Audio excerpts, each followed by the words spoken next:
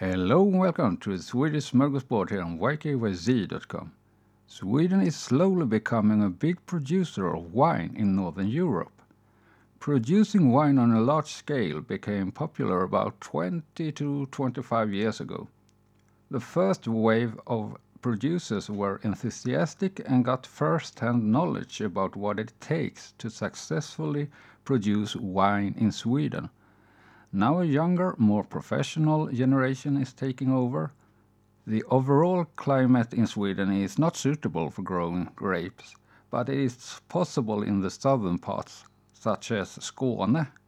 There are also some growing grapes on the islands Öland and Gotland. A vineyard in Klagshamn in Skåne, probably the only one there, has won several international prizes for their wines, including the white wines Incognito and Ego 3. That was all for this episode. I hope to see you around. Bye till then.